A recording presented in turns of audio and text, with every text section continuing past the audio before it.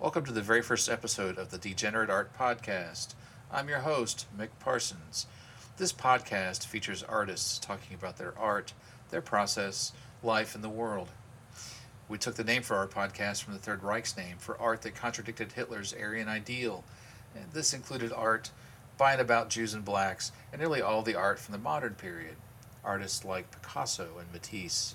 This first episode features poet and translator George Eklund. You'll find a link to some of his work in the liner notes. Thanks for listening.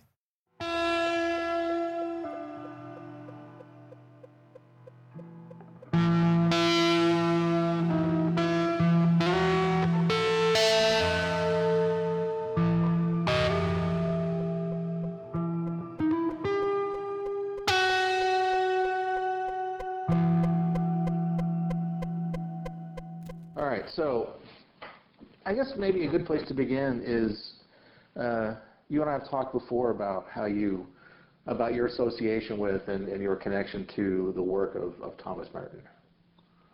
Oh, yeah. Yeah. Yeah, Merton's an early influence on me, not only as a Catholic, but as a poet. He's a great teacher. I mean, an inspiration. And he's one of those figures I keep coming back to. I mean, I have his books within sight right now from my bookshelves. And I like to go to Merton regularly, or I go back to him because he's a great teacher and a great model. And, you know, the more I write and the more I explore my role, my identity as a poet, the more, again, I think I draw a lot of influence, a lot of inspiration from Merton. And I'm more and more attracted to this notion of the poet as a kind of Trappist, as a kind of monk, a kind of hermetic figure. You know, someone who's a Trappist monk believes that even if no one knows I exist, or even if I don't publish or make the headlines, even if I'm not paying taxes or campaigning politically, if all I do is cut wood, raise a garden, pray, and sing, I still make the world a better place. And for me, I believe a lot of that applies to the poet, because the poet's not going to have a wide readership, nor kind of function, at least in a visible way or in a kind of a dramatic way as a kind of shaker or mover in culture or society. But still, I have this belief, and I don't think I could continue as a poet if I didn't believe that I sit here at my desk, I write my work, I send it out, and the world is made better. And maybe even I am made better by doing it too. Merton is just fascinating. He was also a heck of a good poet, and a fine religious thinker, and a great inspiration. It's too bad he died as soon as he did, because I think he was knocking at the gates of some very interesting connections between Catholicism and Buddhism. Absolutely, he made some very interesting connections there. Yeah. Do you think? And I noticed this some in your work through the years. How does being Catholic, or does it, inform your work? Do you feel like that has something to do with how you write or why you write, or? I'm discovering more and more about that connection the older I get, because I was inactive in the church for many years through my 20s, 30s, and 40s, but I've come back to it. This flawed and wondrous institution. Some might even say damned and wondrous institution, but it's something I continue to discover. Why are there have been, of course, plenty of examples of poets, painters, and others who have even converted to Catholicism, been attracted to it. I can see where an artist would be generally,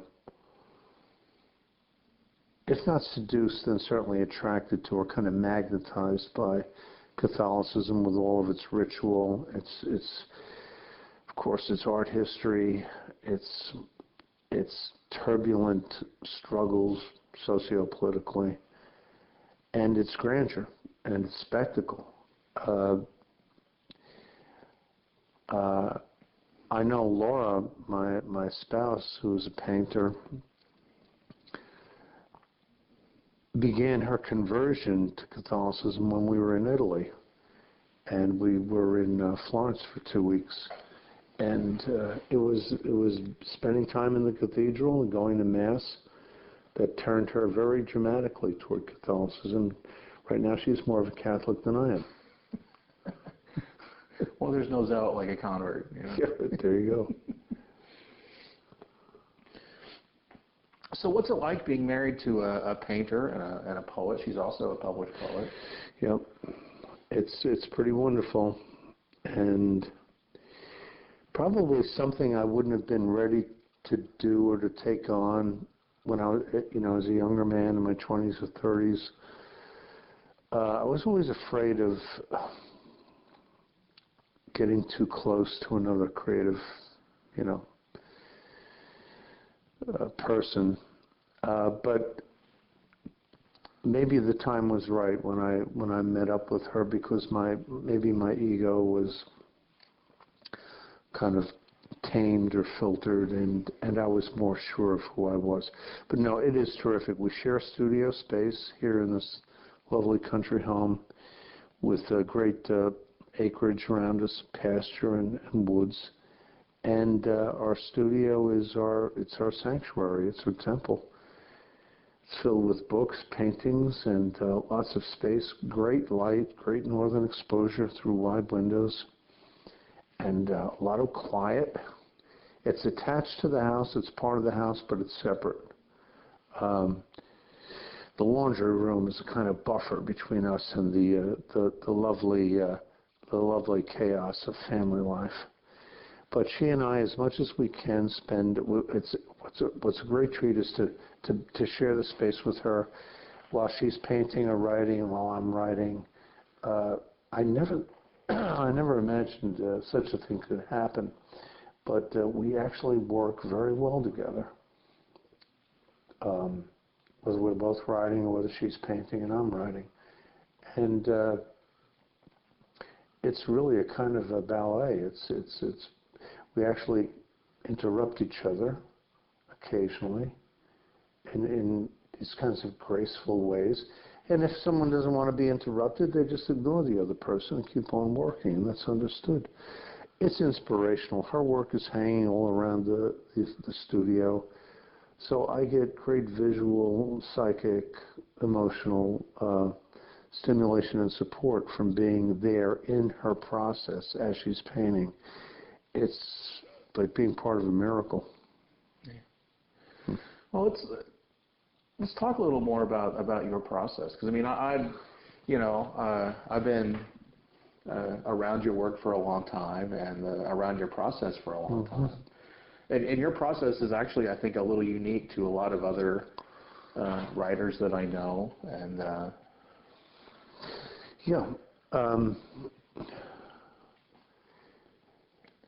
probably when I entered graduate school, about let's see, that was at Iowa, right? Right, 1987. I came under the influence of some really remarkable teachers in the rhetoric department, because I was a graduate assistant teacher. And my mentor was a woman named Cleo Martin, who really got me indoctrinated into the kind of the formalities of writing as a process. And that quickly informed my teaching of undergraduates in the essay, and helped clarify and define my own process as a writer. it's now to the point where more and more, ever more, process is product, and that's where I give myself. That's where I dwell, as much as I can, lovingly and with great devotion in the process. Yes, I want to write great poems, but I don't let that challenge dominate my creative consciousness. I can't. But I've learned, and the older I get, the more I'm able to become a child and to give myself over to the realms of play. And for me, that's what process is, especially for the poet, for the creative writer. It's play without worry or concern for evaluation, judgments. And that's very hard to as one becomes a formal adult writer, having struggled to learn all of the good manners and postures of good English, to let go of that as a concern and to release oneself into the wildness, of creation. It's not easy to do. It's not easy for the poet to do it, and it's not easy for the teacher of writing to convey that to students as well, to be released into language. And so, yeah, I'm very much a process guy, and it's really complements my whole constructivist notion of what education is and what art is and how things are made. And it's kind of out of favor, if anything, these days. Yeah. But it's what I've come to be. Sure. And, when you talk about, constructivism, that's sort of, that's this idea that, you build the class from the ground up and you work with the students to create the class and write the text. And that was how you always did it. And I would imagine that it's not very popular. It's hard to objectify that and turn it into a standardized test. Well, it's impossible. I mean, and it's my life as a writing teacher and as a poet just continued to. I've just recently stopped teaching at the academy, but for me, one of the great joys has been able to integrate and to marry my pedagogy as a writing instructor and my work as a creative writer. And for me at this point, there's a kind of communion there that in my last, couple decades of teaching really gave me a lot of kind of buoyant joy, because I felt every time I taught writing or engaged myself with student writing, I felt I was learning the process myself again and again. Well, you just recently retired. Like, you just taught your last class last week, I think. Yes. Right? Yes. Yeah, indeed. Yeah. So is it too soon to ponder how retirement is affecting your writing process? Is it? I don't know. I mean, something new has started. I mean, and it's been really joyful, really good. I do miss the classroom. I always will. That's where I was always most at home, in the classroom and in the studio. It's a big change in as far as handling one's time, as the central resource. It's mostly good stuff happening as far as I can tell. I spend a lot more time reading and studying Spanish and working on translations, getting introduced to new poets in other languages, especially Spanish. um, continuing with my own work. And it's just kind of taking the old straw broom and just kind of sweeping things away and saying, okay, now you have this time. And I'm still, relatively young and healthy, and I've got a number of projects that are already, in progress that I'm now going to be able to pursue more diligently. I've got a press in Mexico that's in the process of bringing out a book of my poems in a bilingual edition, and I've been involved with an important poet in Mexico translating his work. His name is Mario Bojorquez, and we're working on publishing an English edition of his award-winning book, El Deseo Postergado, The Delayed Desire.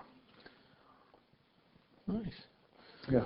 So, everything's looking very fine as far as the transition from us being a state employee to the lyric poet who's truly released into the field. Yeah. I've always kind of wondered. It's interesting because, you're this Long Island guy who ended up in eastern Kentucky. Yes.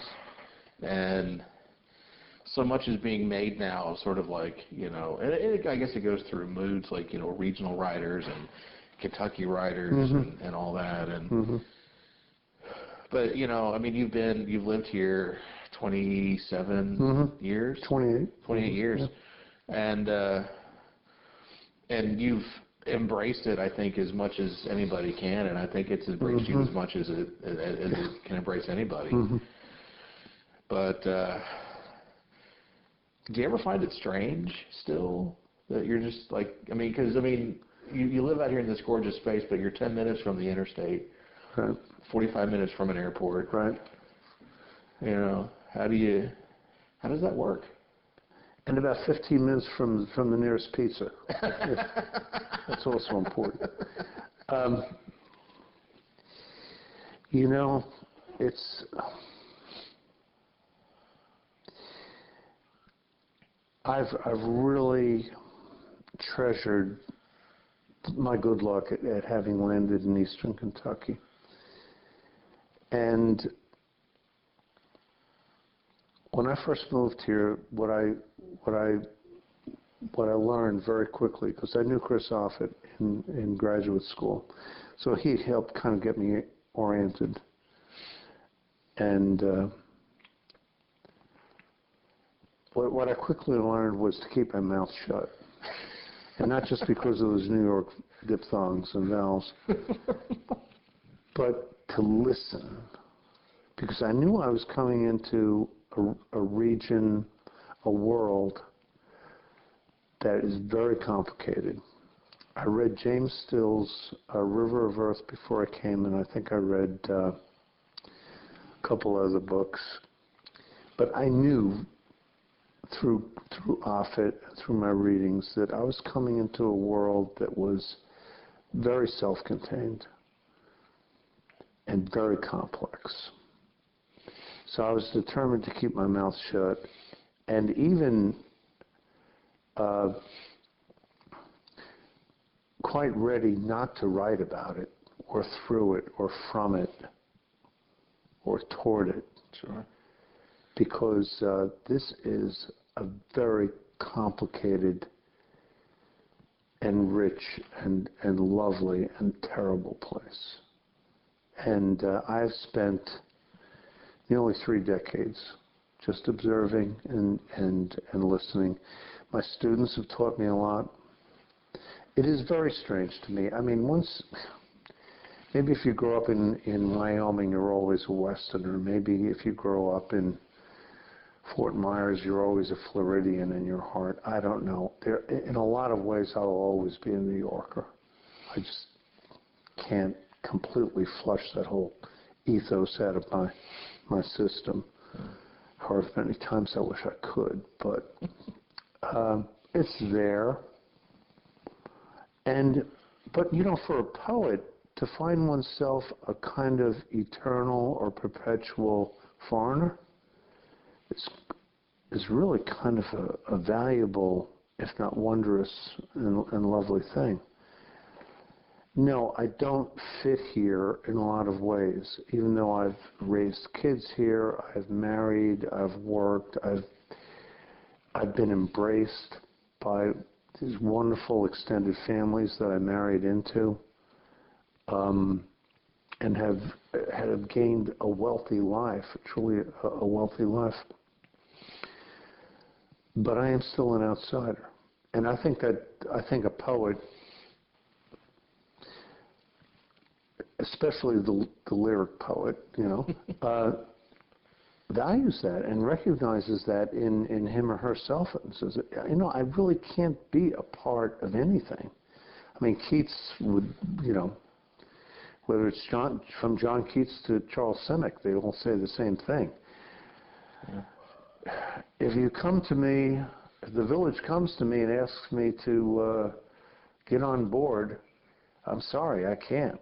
I'll be in the graveyard talking to skulls and writing poems. So it's been ideal in a lot of ways. People talk of Appalachia and the Southern Highlands as America's third world. Well, yeah, but don't let yourself be romanticized by that either. Right. Because we've got many third worlds in our own country. But yeah, it's a poet's paradise in a lot of ways, because it's gorgeous, it's pastoral and geographically dynamic. The people, the language is extremely richly layered. I mean, there are linguists who come to the Southern Highlands to study language because we're the repository of so much Elizabethan diction that's still alive and hasn't died out. And a lot of tradition too. I mean, there's a lot of language traditions in this part of the country. And I think a part of relating to I think my students really get creativity and the whole process, because so many of them grow up with storytellers around the dining room table, or mandolin players on the front porch, wood carvers, musicians, and they get art for art's sake. And again, I'm generalizing, but that's been my experience. And I think that's another reason why I've connected with students so easily here, and why it's been true vice versa. Mm-hmm. But Eastern Kentucky is it's a perfect place for a poet in a lot of ways.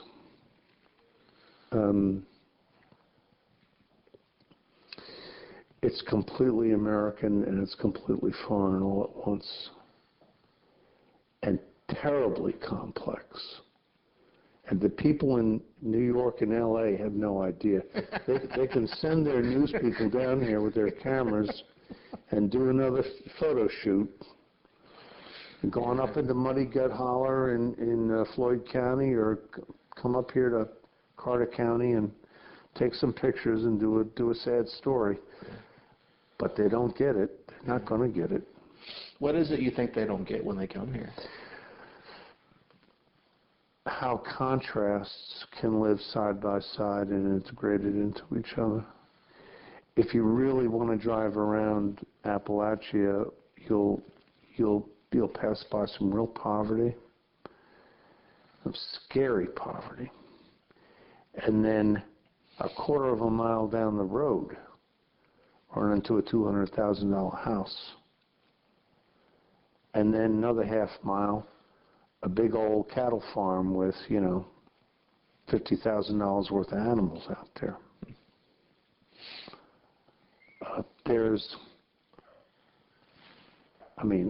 I'm not an economist, and it's not my field, but there's a lot of money around here, and there's a lot of poverty, and the tensions between those two. This may be again, it's not my field, but this may be a Southern trait in general, where poverty and wealth, where races live in close proximity, live kind of integrated with each other, as opposed to maybe other places. Yeah. This episode of the Degenerate Art Podcast is sponsored by Social Abundance Marketing. From social media coaching and training to workshops and consulting, Social Abundance Marketing can help you transform your business's online presence. Check out Social Abundance Marketing at socialabundancemarketing.com, on their Facebook page, on their Twitter feed, or LinkedIn page. Social Abundance Marketing, where social media is as colorful as your personality. You said something a couple minutes ago that do you think of yourself as a lyrical poet? You said something about being out here is good for. I mean, if I had to be kind of categorized, if I had to be kind of saddled with anything, I suppose that would work.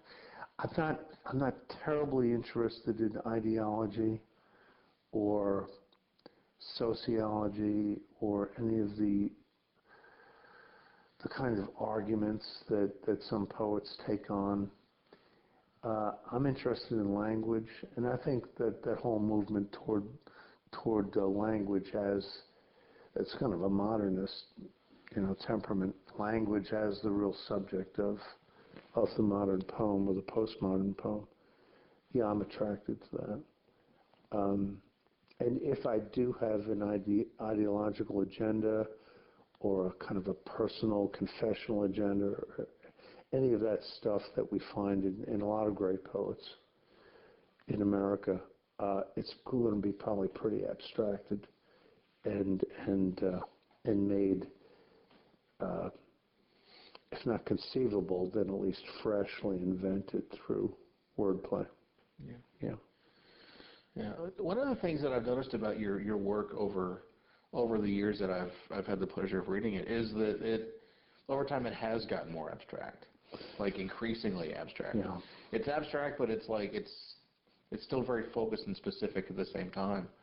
How do you? That's rewarding to hear, because the more you work in abstraction, you realize where you're giving up. I mean, it's like being in a little boat by yourself and pushing away in a dark bay from the shore and easing yourself away from the harbor lights with these two little oars, and knowing that you're not going to you're out there alone and pursuing a very distinct and perhaps hermetic, perhaps obscure relationship with language in the world.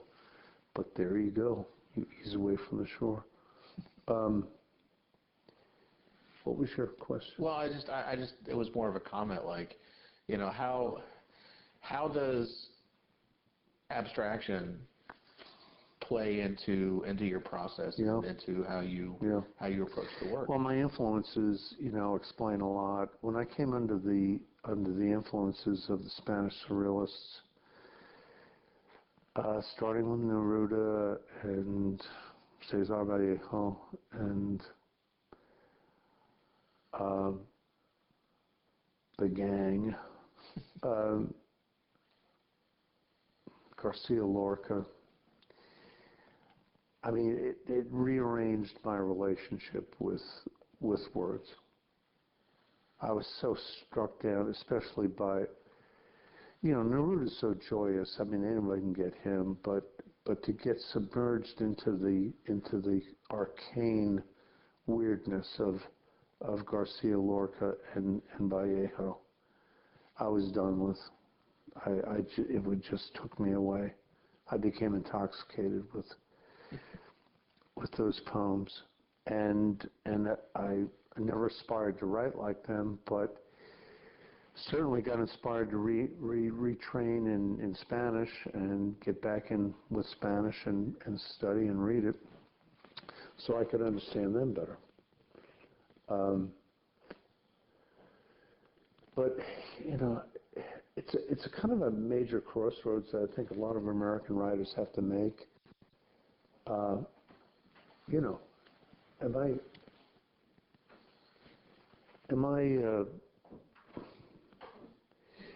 what is my loyalty toward the straight linear narrative, as opposed to bending and abstracting things. And that tension has been acted out in America since 1900, and it's still being acted out. It's fascinating. So you have poets as disparate as John Ashbery and Charles Bernstein, very language abstracted, nonlinear poets. Right. Contrasted with W.S. Merwin or C.D. Wright or Sharon Olds, Carolyn Forche, Marie Howe, great poets, but very linear, very narrative, and of a different aesthetic orientation. It's all going on at once. Now, I don't even know if there's a great battle over it. And I don't know how antagonistic the camps are at this point, but people find their way toward those aesthetic realms, and they tend to camp out there. Part of my ambition has been to kind of rove from camp to camp and to experiment with integrating both the linear and the nonlinear. It's been my big project for a couple of decades now. Sure. So I'm delighted when you say that you find the poems increasingly abstracted, and yet still somewhat accessible or able to be surveyed. Well, I think there's something about your work that, and I guess, I've been reading your work for a long time. You and I have known each other. You're a fine reader. 25 years. Yes. I've known you almost as long as I've known my wife. Well. But there's something, even though your work has changed over the years, it got more abstract. I always feel like there's this arc of the whole thing. Like I see, there's still some common themes that come in and out of your work. Really? And that isolation plays heavily in almost all of it. Really? Even going back to that first chapbook of yours that I gave to that girl in New Orleans trying to get laid. Gone West of Sunrise Highway, maybe? No, that was Sorrows of the King. Oh, it's the one where that painting there was the cover. Right, the one Ron Whitehead did in Louisville. Oh, yeah. I'm very interested in the isolated self.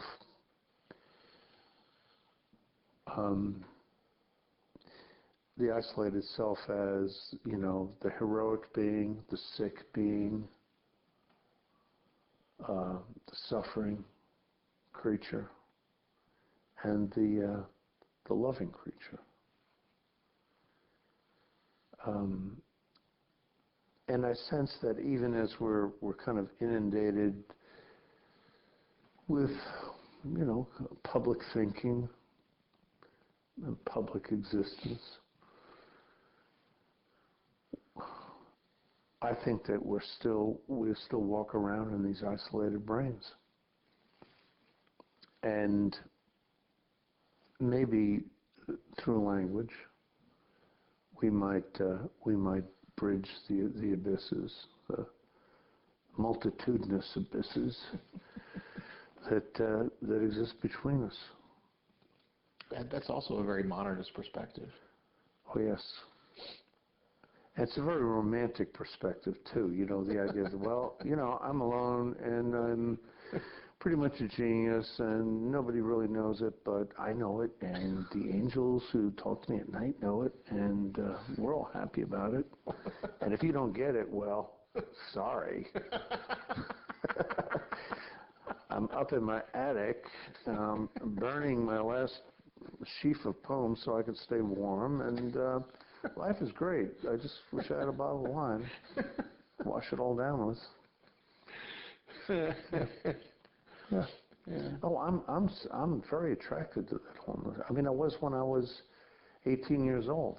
Sure. And I still am. Great way to go. And it's, that sort of romantic value, I mean, it informs everything. It's never died. I think it's always been there, I mean, go into any art period, there's always the modernist is always with us. The romantic is always with us. Has been from the beginning. Thank goodness. Absolutely. They're not the greatest of citizens. No. As you know, man. Thank God for that. But they're absolutely necessary. And I know you're interested in this whole series about the role of art in our culture and the artists in society. And I think it's a tough time. Yeah. I'm not terribly worried about the survival of the artist, whether it be the ballerina or the painter or the sculptor or the composer, the guitar player, whoever he or she is, wherever they are, whatever they're doing. That's never going to stop. It can't. It started, 40, 50,000 years before Christ. What was that piece I was looking at? One of the Laura's art books. One of the first sculptures, the Venus of. It's a tiny 6-inch sculpture they found in Germany of a female figure. It's very old, 45,000 years before Christ. So we've been sculpting and painting the walls on caves, the cave paintings, 30,000, 40,000 years before Christ. Yeah. I mean, this is inherent. I mean, people worry about funding from the government and how many people are attending poetry readings as opposed to national football, games. Or what a quarterback makes as opposed to an assistant professor who publishes a little book of poems. I don't give a crap about that. I used to, but I think the stakes are bigger than all of that. I think that's a summative kind of grasp of things. There are forces, there are urges and consciousness levels, beyond all that crap. The urge to mark the surface, right? Yeah. Whether it be a dusty patch with a stick, or a computer screen, yeah. Or the stone wall of a cave, or a canvas, or a piece of paper smuggled into a jail. I mean, it's inevitable. It's unstoppable. Which is not to say it doesn't need care and attentiveness, or which is not to say it shouldn't be honored. It damn well should be honored, and often is not, and is often, if anything, consequenced. I'm about to start a new memoir by the African writer, the Nigerian writer, Chinua Achebe. And I know what I'm going to get there will be more about the struggle of the individual artist against a political regime, sure. Against political oppression. Yeah. So those tensions are not going to go away. They've been there from the beginning. Yeah. Do you think, one of the things that I hear, and because I'm always kind of running in between these circles of street and performance poets and like slam poets and the spoken word guys and, the more meditative, hermetic sort of poets. And there's this weird tension between the two that always kind of confused me. And part of it has to do with how they view the poet as a political animal. Mm-hmm. Because there are those that say that poets are obliged. Like if you, Ron Whitehead is really Right. good for standing up and saying the poet needs to stand up and, Right. and do this prophetic thing. Mm-hmm. And He even looks like a prophet. God love him. it's the tattoos. Yeah. But, and he's a sweet guy. Yeah. But I wonder sometimes, like, why do we all have to, like, do you think is a poet a political figure, and is that a place for a poet to be? Mm-hmm. Yeah, of course. I mean, the minute you make a mark on a piece of paper, the minute you write a word, it's a political act, whether you intend it to be or not. I mean, it is call it a socio-political act, because the self is revealed, the self is articulated, or something's articulated. I think even if that piece of paper is then folded up and put in a trunk for 50 years, I think it's still a socio-political act, unavoidably.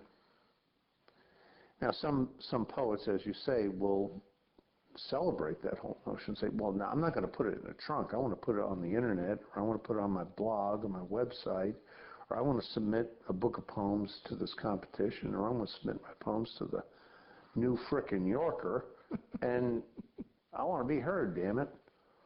Of course. And then there's the poet who says, oh no, I couldn't possibly. But I write these things and fold them up. Well, let's think about Emily Dickinson, right? Although she sent her stuff out too.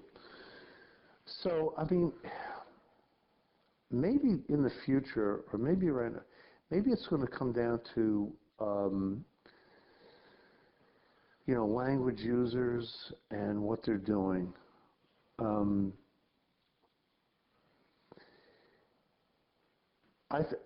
completely open. I'm completely open to both stances. The poet as kind of hermetic, arcane wizard. The poet as a Shelley-ian legislator to the world. Yeah. Let it ride. Let the good times roll. There's room and space and time for all of it. Now, the critics, the people who want to grapple for power, whether they be academics or publishers or hustlers, they'll play that game about, well, that's rap, or that's lyric, or that's street poetry, that's bar poetry, and this is elevated poetry. This is better. A real artist knows that's a circular, nearly meaningless discourse. It's uninteresting.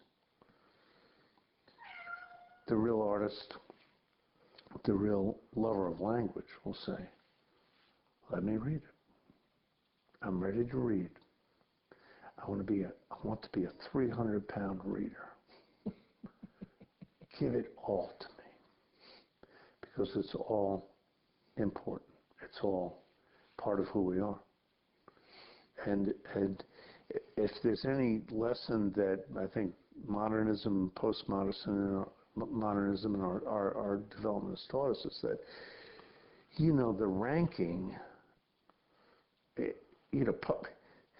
the ranking, the evaluation, or the judgments, rather, the rankings and the judgments of who's number one and who gets the prize and who doesn't, who's better than everybody else, is an uninteresting argument. So the 300-pound reader, huh? I like that phrase. That's a neat phrase. I tell my students early on, whether it's creative writing or composition or whatever, I will look them on the first day, look at them on the first day, and what I take them to saying to them is, look, I'm going to tell you one of my secret ambitions for this class and for our time together. I want to be the best damned reader you've ever And by that I mean the reader who understands and appreciates what you're trying to do and can value it and can also actively engage with the work and maybe give you the kind of conversation you need to help you discover what it is you're trying to do. Furthermore, I like to imagine I might even be a reader who could imagine what it is that you don't yet know you want to write. Or the reader who can read the text on the edge of the paragraphs or the verse lines, the writing that isn't there yet. And maybe I can help you, find your way toward that. So yeah, I think, one of my favorite Latin American writers, Roberto Bolaño, said succinctly, reading is more important than writing. And this is a guy who wrote some big, important novels. Reading is more important than writing. They're intertwined, of course. Yeah. One is to read is to write is to read, obviously. Yeah, that's one of those things. Every once in a while, someone will ask me, it's like, well, how do I be a better writer? And I was like, well, what are you reading? And not even that so much, but how much are you reading? I read 4 or 5 books at a time. Like they go on rotation, and I'm like, I don't leave the house without a book, right. And I don't, I take 2 or 3 out with me when I travel. Right. Like it's just, right. Well, if you aspire to write, and if that's what you do, what you want to do, if that's central to who you are and what you do, you have to have a relationship with language. You need an enriched, active, growing relationship with language, the self, and the world around you, and maybe the cosmos too. If you don't have if those relationships aren't active and kinetic and dynamic, it's going to be hard to stay in the conversation. It's going to be hard to join the conversation. Because if you look at any great literature, that's what's going on from the author. They are fully engaged with who or what the self is, who or what these words are, and how they work, and the relationship between the self and the world and the language. You can't, right. And the beauty of reading is that it feeds all of that. Yeah. Right? I mean, you get to read the words that came out of Dostoevsky's head. You get to travel along the rolling syntax of Herman Melville. Imagine how great that is. I mean, it's like listening to Mozart or Brahms. This is the music they heard in their brains, and now it's in my brain. And the writer feeds off of that, for sure. I hope you enjoyed our podcast. If you like listening to podcasts about other folks in all walks of life, please wander over to Alidade and Audiomap, which is a podcast and oral history project. Alidade and Audiomap is available on iTunes, Stitcher, and iHeartRadio. Thanks again for listening to this episode of the Degenerate Art Podcast. If you like our podcast, please subscribe and share it around. Our next episode will drop in 2 weeks and feature storyteller Amanda Hay. The language that you use and the description that you use, it's important to get it right. And I don't mean in excruciating detail like was it 2 p.m. or 3 p.m. It was afternoon. Let's round it up on that one. This is your host, Mick Parsons. Thanks again for listening. Make sure you appreciate and support the artists wherever you live.